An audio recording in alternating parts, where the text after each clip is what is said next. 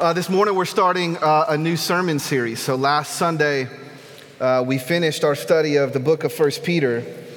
And for the next 5 weeks we're going to be camping out in the verses that Elaine just read for us in Acts chapter 2. It's a description of what we find the early church doing.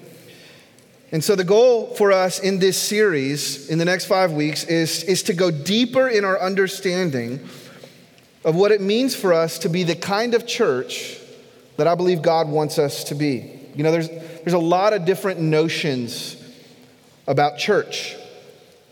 Every single person that came here today has some notion about church, about what it means to be the church, about what it means to participate in church. Every single one of us walked in here with some concept of what church is. But the question I want to put before us in this series is, how does the Bible depict it?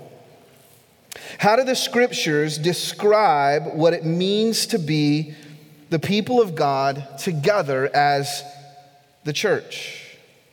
What do we find true of the earliest believers in Jesus? How were they doing church, to put it in a common way? What does the New Testament invite us? How does it invite us to conceive of and to participate in this idea of church? We want to be a church that's faithful to how the New Testament describes and invites us to be the people of God. We want to take our cues from the scriptures and not necessarily from modern culture or even from tradition. And here's why I think this matters. It matters because I really believe that the Bible teaches this. It matters because the church is God's plan A for advancing his kingdom in the world. The church is God's plan A for how his kingdom is coming in the world. The Apostle Paul in Ephesians chapter 3 says this. These are common verses. I want to key in on one little phrase he works in there that we maybe breeze past sometimes. He says, "Now to him who is able to do above all that we ask or think, according to the power that works in us, to him be glory in the church and in Christ Jesus to all generations forever and ever. Amen." We're familiar with these verses. They describe the power of God to do more than we could even think to ask or even imagine. But what Paul is saying here is that the way God works his power and manifests his glory in the world is through the church. It's in the church. I'm convinced that there is not a more important organization in the world than the local church. Before Jesus left earth, he commissioned his disciples to go into all the world, making disciples of every people group, baptizing them in the name of the Father and the Son and the Holy Spirit, and teaching them to obey all that he commanded. Now, let's stop for just a minute and consider how this actually plays out in the book of Acts. Right? So you have the Gospels, which is the story of Jesus. We have 4 different stories of Jesus. And then kind of part 2, so we have the Acts of Jesus in the Gospel, and then we have the Acts of the Holy Spirit in the book of Acts. And in Acts chapter 2, we have the account of Pentecost. It comes just before the verses we just read. And so let me just summarize it for us. The early believers are gathered together in a room, and they're praying, and they're waiting for the Holy Spirit to come, the one that God had promised. And it's the time of Pentecost. And so pilgrims from all over Israel had come to Jerusalem for the festival of Pentecost. And while they're gathered together for that festival, the Spirit falls in power. And the disciples begin to proclaim the mighty acts of God. And they're proclaiming it in the languages of the people who had come from all these different areas. And this crowd begins to form because this crazy phenomenon is happening. And they're going, what's going on? And so this crowd forms, and Peter stands up, and Peter begins to preach the gospel. He begins to explain what is happening, and he begins to tell them about Jesus. And at the end of Peter's sermon, it says this. We're going to pick up in Acts 2:37. It says, when they heard this, that being the crowd, they were pierced to the heart and said to Peter and the rest of the apostles, "Brothers, what should we do?" And Peter replied, repent and be baptized, each of you in the name of Jesus Christ for the forgiveness of your sins, and you will receive the gift of the Holy Spirit. For the promise is for you and for your children and for all who are far off, as many as the Lord our God will call. And with many other words, he testified and strongly urged them, be saved from this corrupt generation. So those who accepted his message were baptized, and that day about 3,000 people were added to them. This depicts the formation of the first New Testament church. Luke tells us that those who believed the gospel message were baptized, and then notice those last three words. He says, so those who accepted his message were baptized, and that day about 3,000 people were added to them. That added language is critical. Added to who? Added to what? Well, added to this group of disciples. When they believed in Jesus, they didn't just become individual followers of Jesus, they became a band of believers. And this is how I would begin to try to define what a church is. A church is a group of baptized believers in Jesus who belong to one another. Church is not a day of the week. It's not a time slot. It's not a building or simply where you attend corporate worship. Church is not even a loose collection of believers. A church is a group of Christians who are united together by faith and mission.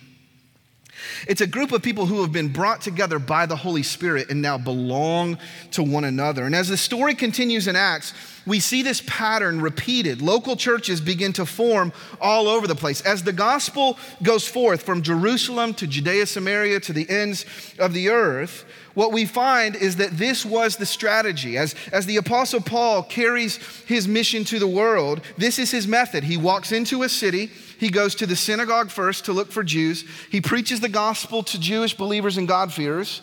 And then he turns and he goes to Gentiles. But the goal is never simply individual believers in Jesus. In every town that Paul goes to, what ends up happening is he gets those who believe together and he forms a church. The aim is always local churches. It's to unite them together in faith and mission.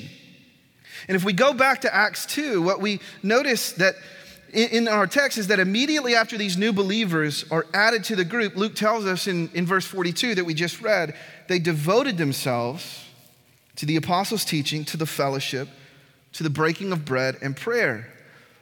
I think that word devoted is an important word. They devoted themselves. The early church was marked by devotion. That word is proskartereo. And it means to occupy oneself diligently with something. It communicates this idea of holding fast or clinging to something or to continually be in something. And the way it's constructed here in Acts 2:42, it's stressing the ongoing nature of this activity. That the early church was marked by constantly being together. Church for these earliest followers of Jesus, it wasn't a peripheral commitment. It wasn't something that they attended occasionally or participated in casually. It wasn't just one spoke on the wheel of their lives. Like it was the hub. It was the thing. It was the central organizing reality. They were devoted. I wonder if that could be said of you. Could the descriptors diligently occupied with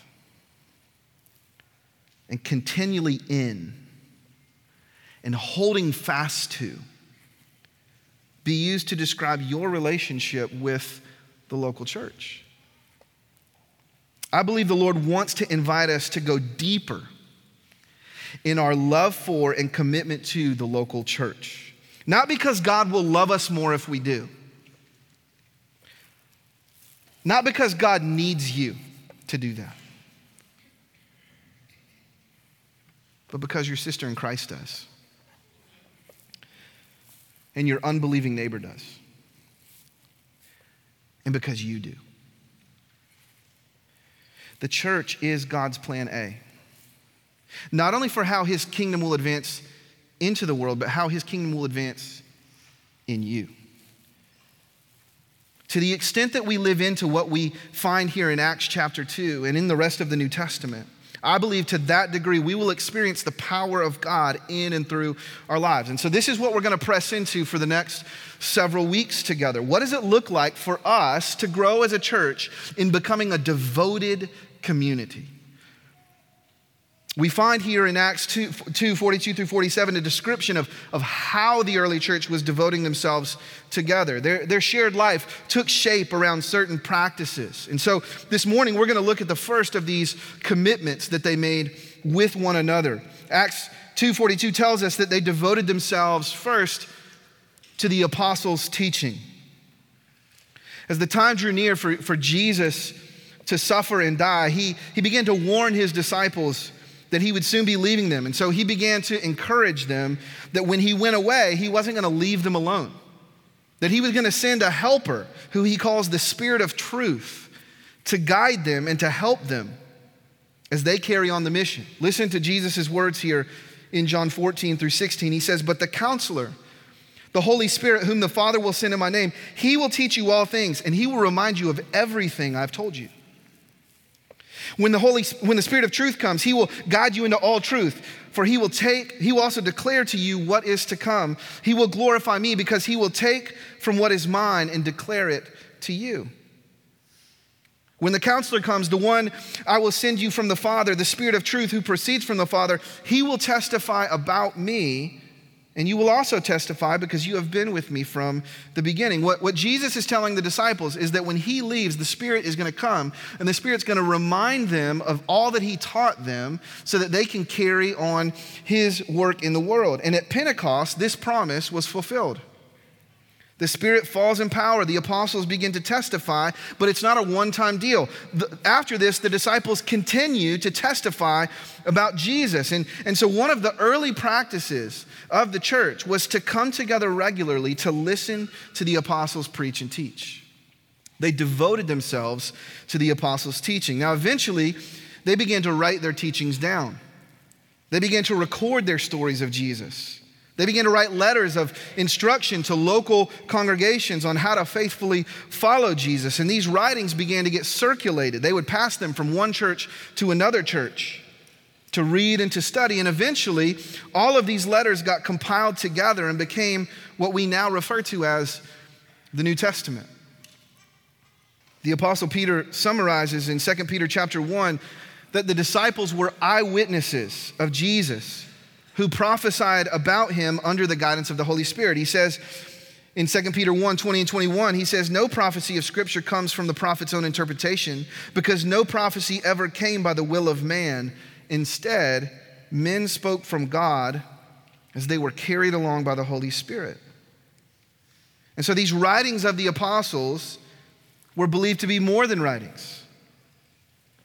They were believed to be prophecies inspired by the Spirit of God. And we still have these teachings. We call them Holy Scripture. And so this is the first point. The primary way that we devote ourselves to the apostles' teaching is by valuing the Scriptures. The apostles' teaching is the Bible. And so as a church, we are people of the book, as we devote ourselves to this book in particular because we believe that this book is more than a book. We believe it to be the very Word of God. The author of Hebrews testifies that the Word of God is living and active, effective and sharper than any double-edged sword, penetrating as far as the separation of soul and spirit, joints and marrow, able to judge the thoughts and intentions of the heart. Karl Barth once said this. He said, "I've read many books, but the Bible reads me." It's a living book, breathed out by God himself. That's why Charles Spurgeon said, "Visit many good books, but live in the Bible." We want to be a church that lives in the Bible. One way we aim to do this is through a regular diet of preaching and teaching and Bible study. We just finished 19 weeks in 1 Peter. After this series, we're going to jump into the book of Jonah for 4 weeks. And then, Lord willing, we're going to spend pretty much most of next year going through the Gospel of Matthew. We're committed to preaching the word. Paul exhorted Timothy He said, I solemnly charge you before God and Christ Jesus, who is going to judge the living and the dead, and because of his appearing in kingdom. He couldn't heighten this anymore. He's like, hey, I'm going to charge you and put this as high as I can put it. Jesus is coming back soon, so preach the word, Timothy. He says to Timothy elsewhere, he says, give your attention to the public reading of Scripture, to exhortation and teaching. Be committed to them. Pay close attention to your life and your teaching. Persevere in these things, for in doing this, you will save both yourself and your hearers. Paul was really passionate about Timothy preaching and teaching the word of God. This week, we are launching men's and women's Bible studies to go deeper into the word because we want to center ourselves on the Scriptures. It's not too late to jump in on one of these. We want as many people as possible to be getting into the word. This is what it means for us to devote ourselves to the apostles' teaching. But let's press further, because a devotion to the apostles' teaching is more than a devotion to the Scriptures. It's a commitment to a certain way of reading the Scriptures. As we devote ourselves to the Scriptures, we want to make sure that we're reading it the way that the apostles show us to read it. You know, the Pharisees were also devoted to the Scriptures. And yet somehow in their reading of the Scriptures, they totally missed Jesus. Listen to John 5:39. Jesus rebukes the Pharisees. He says, you pore over the Scriptures because you think you have eternal life in them, and yet they testify about me. But you are not willing to come to me so that you may have life. Jesus is telling the Pharisees, you spend all day reading the Scriptures and you miss the big E on the eye chart. You miss the main thing. You know, you can read the Bible the wrong way. You can read the Scriptures and completely miss the point. When we look at the teaching of the apostles, what we find is an example of how we should read and interpret the Scriptures. Peter actually models this in the sermon he preaches at Pentecost. He demonstrates that this outpouring of the Spirit, this phenomenon that's happening, is actually prophesied in Joel chapter 2, and it's tied to the arrival of Jesus. He's saying what's happening was predicted by Joel and fulfilled through Jesus. He quotes Psalm 16 and Psalm 110 to show that these Psalms were actually passages about Christ. They were about the Messiah. When David said, you will not let your Holy One see corruption, he wasn't talking about himself. David was talking about the Messiah. David's body's in a tomb that you can still visit. No, he was talking about the greater David that was coming. When David said, the Lord said to my Lord, sit at my right hand, David was prophesying about the resurrection and the ascension of Jesus. David was talking about Jesus. Peter looks back and begins to read the Old Testament. He's like, this is amazing. Jesus is everywhere. He's in the Psalms, he's in the writings, he's in the prophets, he's in the Tanakh, he's everywhere. The whole Old Testament is about Jesus. Maybe you've watched the Kentucky Derby before. This only became a big deal to me when I lived in Louisville. Shout out to Noah and Haley. You guys know. The Kentucky Derby was lost on me until I lived in Louisville, and I realized, like, this is a big deal, right? I don't know if you've ever watched the Kentucky Derby, but it's like the most exciting 2 minutes in sports. But once you've watched it, you can't watch it the same way again, right? You can only watch it objectively one time because you don't know the outcome. But once you've seen the race, what happens? What does ESPN do? They kind of put a circle around that horse, right? And as soon as they leave the gates, you follow that horse because you know who wins. You watch the whole race differently once you know the outcome. Friends, can I just tell you that we know the winning horse? The one who comes from the seed of Eve to crush the head of the serpent, we know who that is. The one from Abraham's line that brings a blessing to the whole world, we know who that is. The one that's a prophet like unto Moses, who delivers the word of God in fullness to his people. The one who comes from David's lineage, a servant king who lives in covenant with Yahweh and leads the people in righteousness and faithfulness. The one from Isaiah who was anointed with the Spirit from on high to proclaim liberty to the captive and to set the prisoner free. The suffering servant who bears the iniquity of his people and by whose stripes we are healed. The one in Micah who loves mercy and deals justly and walks humbly with his God. Once you've zeroed in on Jesus, you can't read your Bible the same. Jesus is the fulfillment of every longing, of every promise, every hope in the Old Testament. It's all about him. Let me offer you another illustration to maybe help some of us who are slow this morning. Have you ever seen, because some of y'all, I got one amen. Thank you, Bill. I appreciate that. We're trying, brother. We're trying. You know, Brandon Reddick comes and preaches and you guys start talking. And get his wife Connie to come back and give me an amen. Have you ever seen one of those art pieces that's an optical illusion, where it's really two pictures in one? Like if you look at it from one angle, it's one image, and if you look at it from another angle, it's another image. You guys ever seen those? Or if you look at it in the negative space, it's one thing, and then you look at it in the positive space, and it's another thing. You know, it's like a duck in this direction and a rabbit in this direction. You know, what's maddening is when you can only see one. And you're staring at it, and you're staring at it, and you're like, why can't I see the other image? But once your brain recognizes that pattern, it's like a switch flips. And suddenly you're like, whoa, there it is. It comes into focus. This is what happened for the apostles after Jesus' resurrection. I know this is my favorite passage that I go to like every third week in here. But in Luke 24, as Jesus has that conversation with those disciples, and he begins to explain to them how all of this was necessary. And it says, beginning with Moses and all the prophets, he interpreted the things concerning himself. What's Jesus doing? He's giving the disciples a way to read the whole Bible. And he's saying the whole thing's about me. You can't miss it. It's in Moses, it's in the writings, it's in the prophets. I'm everywhere. And when the apostles began to understand that Jesus was the one who it was all about, suddenly everything came into focus for them. It switched. They saw the image. And they began to read the Bible with a Christ-centered lens. Friends, listen to me. Jesus is the cipher that unlocks the true meaning of the Bible. You cannot truly understand it unless you're finding him. He wrote it. It's about him. And so listen to me, this is critical for us.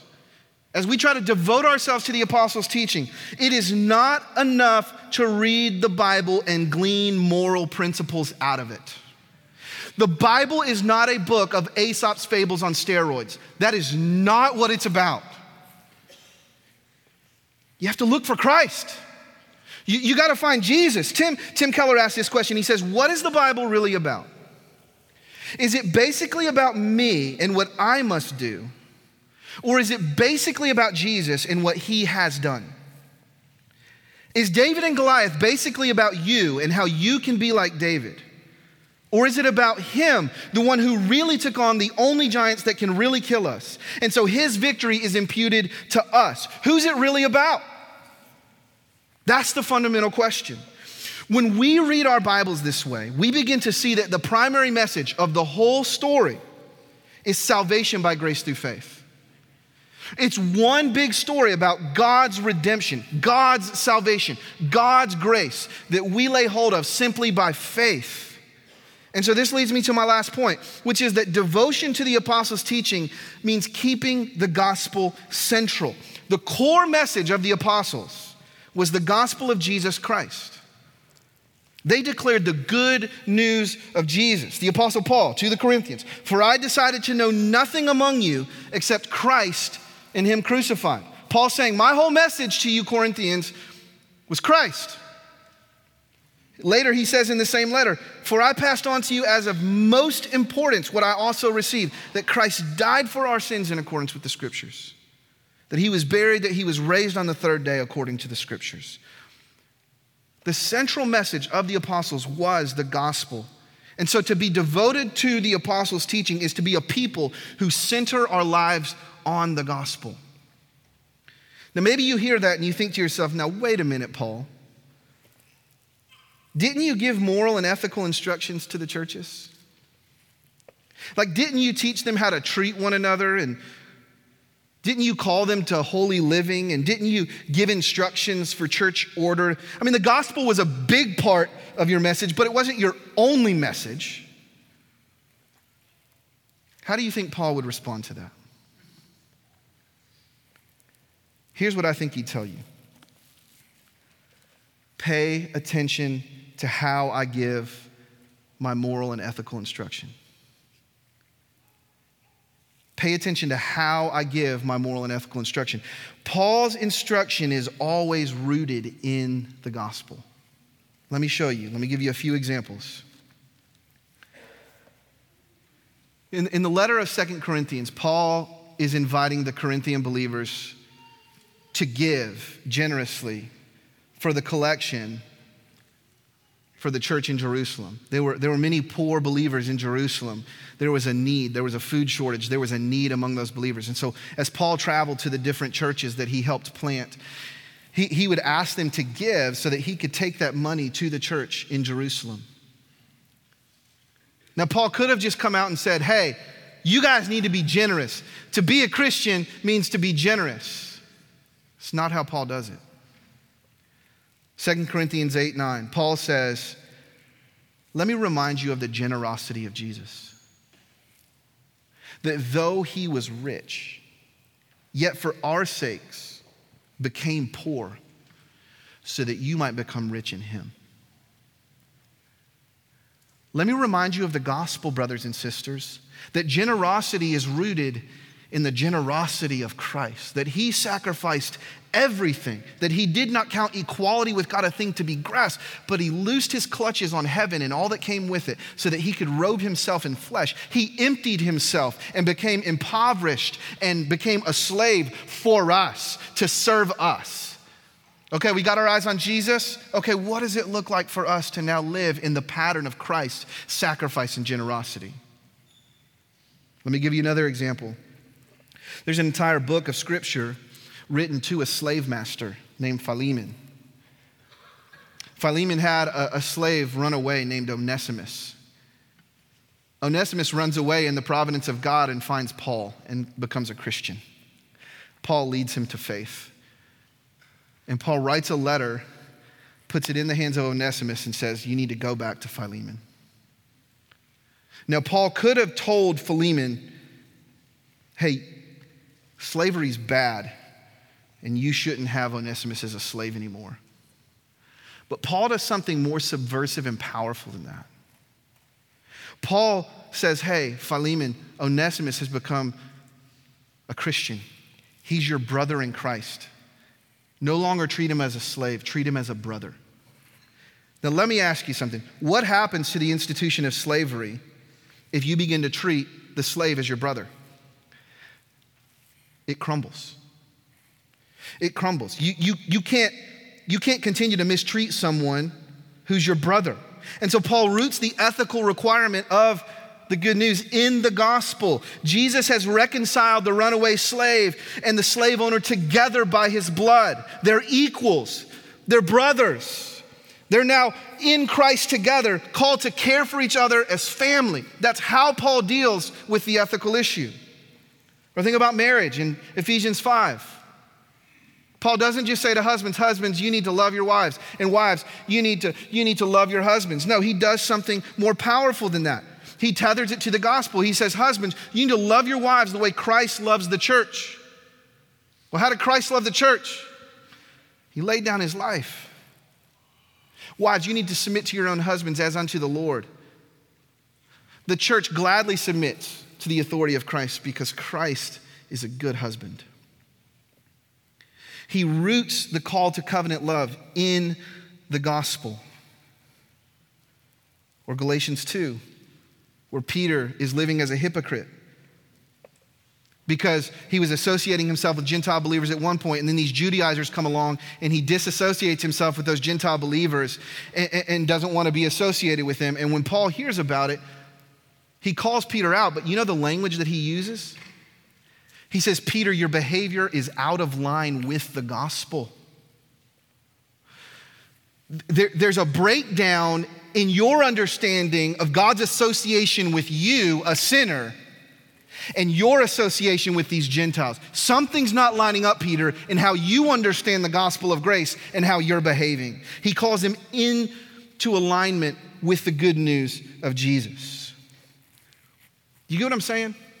The gospel is the source and the fuel for all true and lasting change. As Keller would say it, he would say the gospel is not just the ABCs, but the A to Z of the Christian life.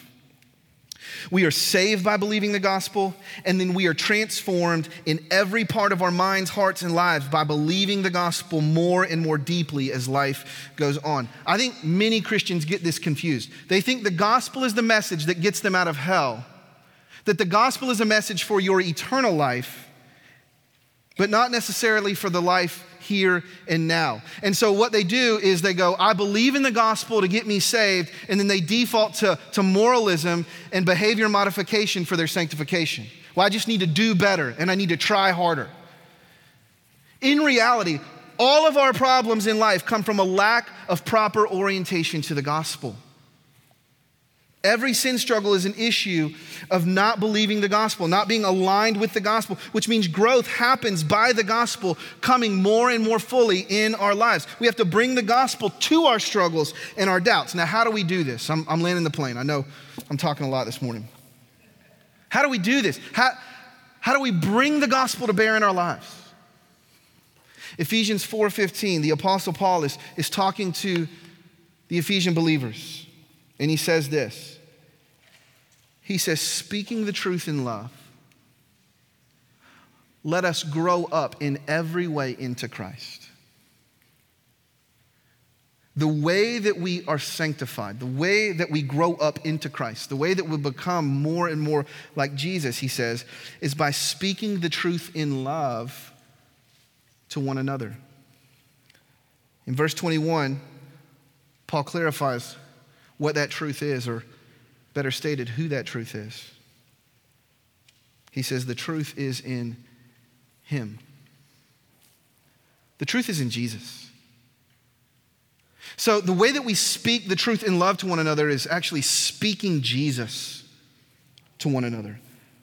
We grow in Christ by speaking Christ to one another. We grow in the gospel by bringing the gospel to bear in each other's lives. We help each other see who God is and what he's done for us in Christ and bring that to whatever challenge we're facing. And so we have to discover how the person and work of Jesus addressed the problem we're facing, and then receive that reality by faith, seeing Jesus as better and more beautiful than the sin or the struggle that we're challenged with. And this actually is what empowers us to live differently. And don't miss it, we do this together. We do this together. In vulnerability, we lay our lives bare before one another, and we invite a brother or a sister to help us find Jesus in whatever situation we're facing. This idea of devoting ourselves to the apostles' teaching is really this idea that we bring the scriptures to bear in each other's lives because we're for each other, because we're in this thing together. That's why you can't do it alone. You can't do it by yourself. You're like, I got my inductive Bible study. It's not enough. We all have blind spots. We need each other to gospel one another. We don't just do better and try harder. We look to Jesus together, who is the author and the finisher, the perfecter of our faith. Pray with me.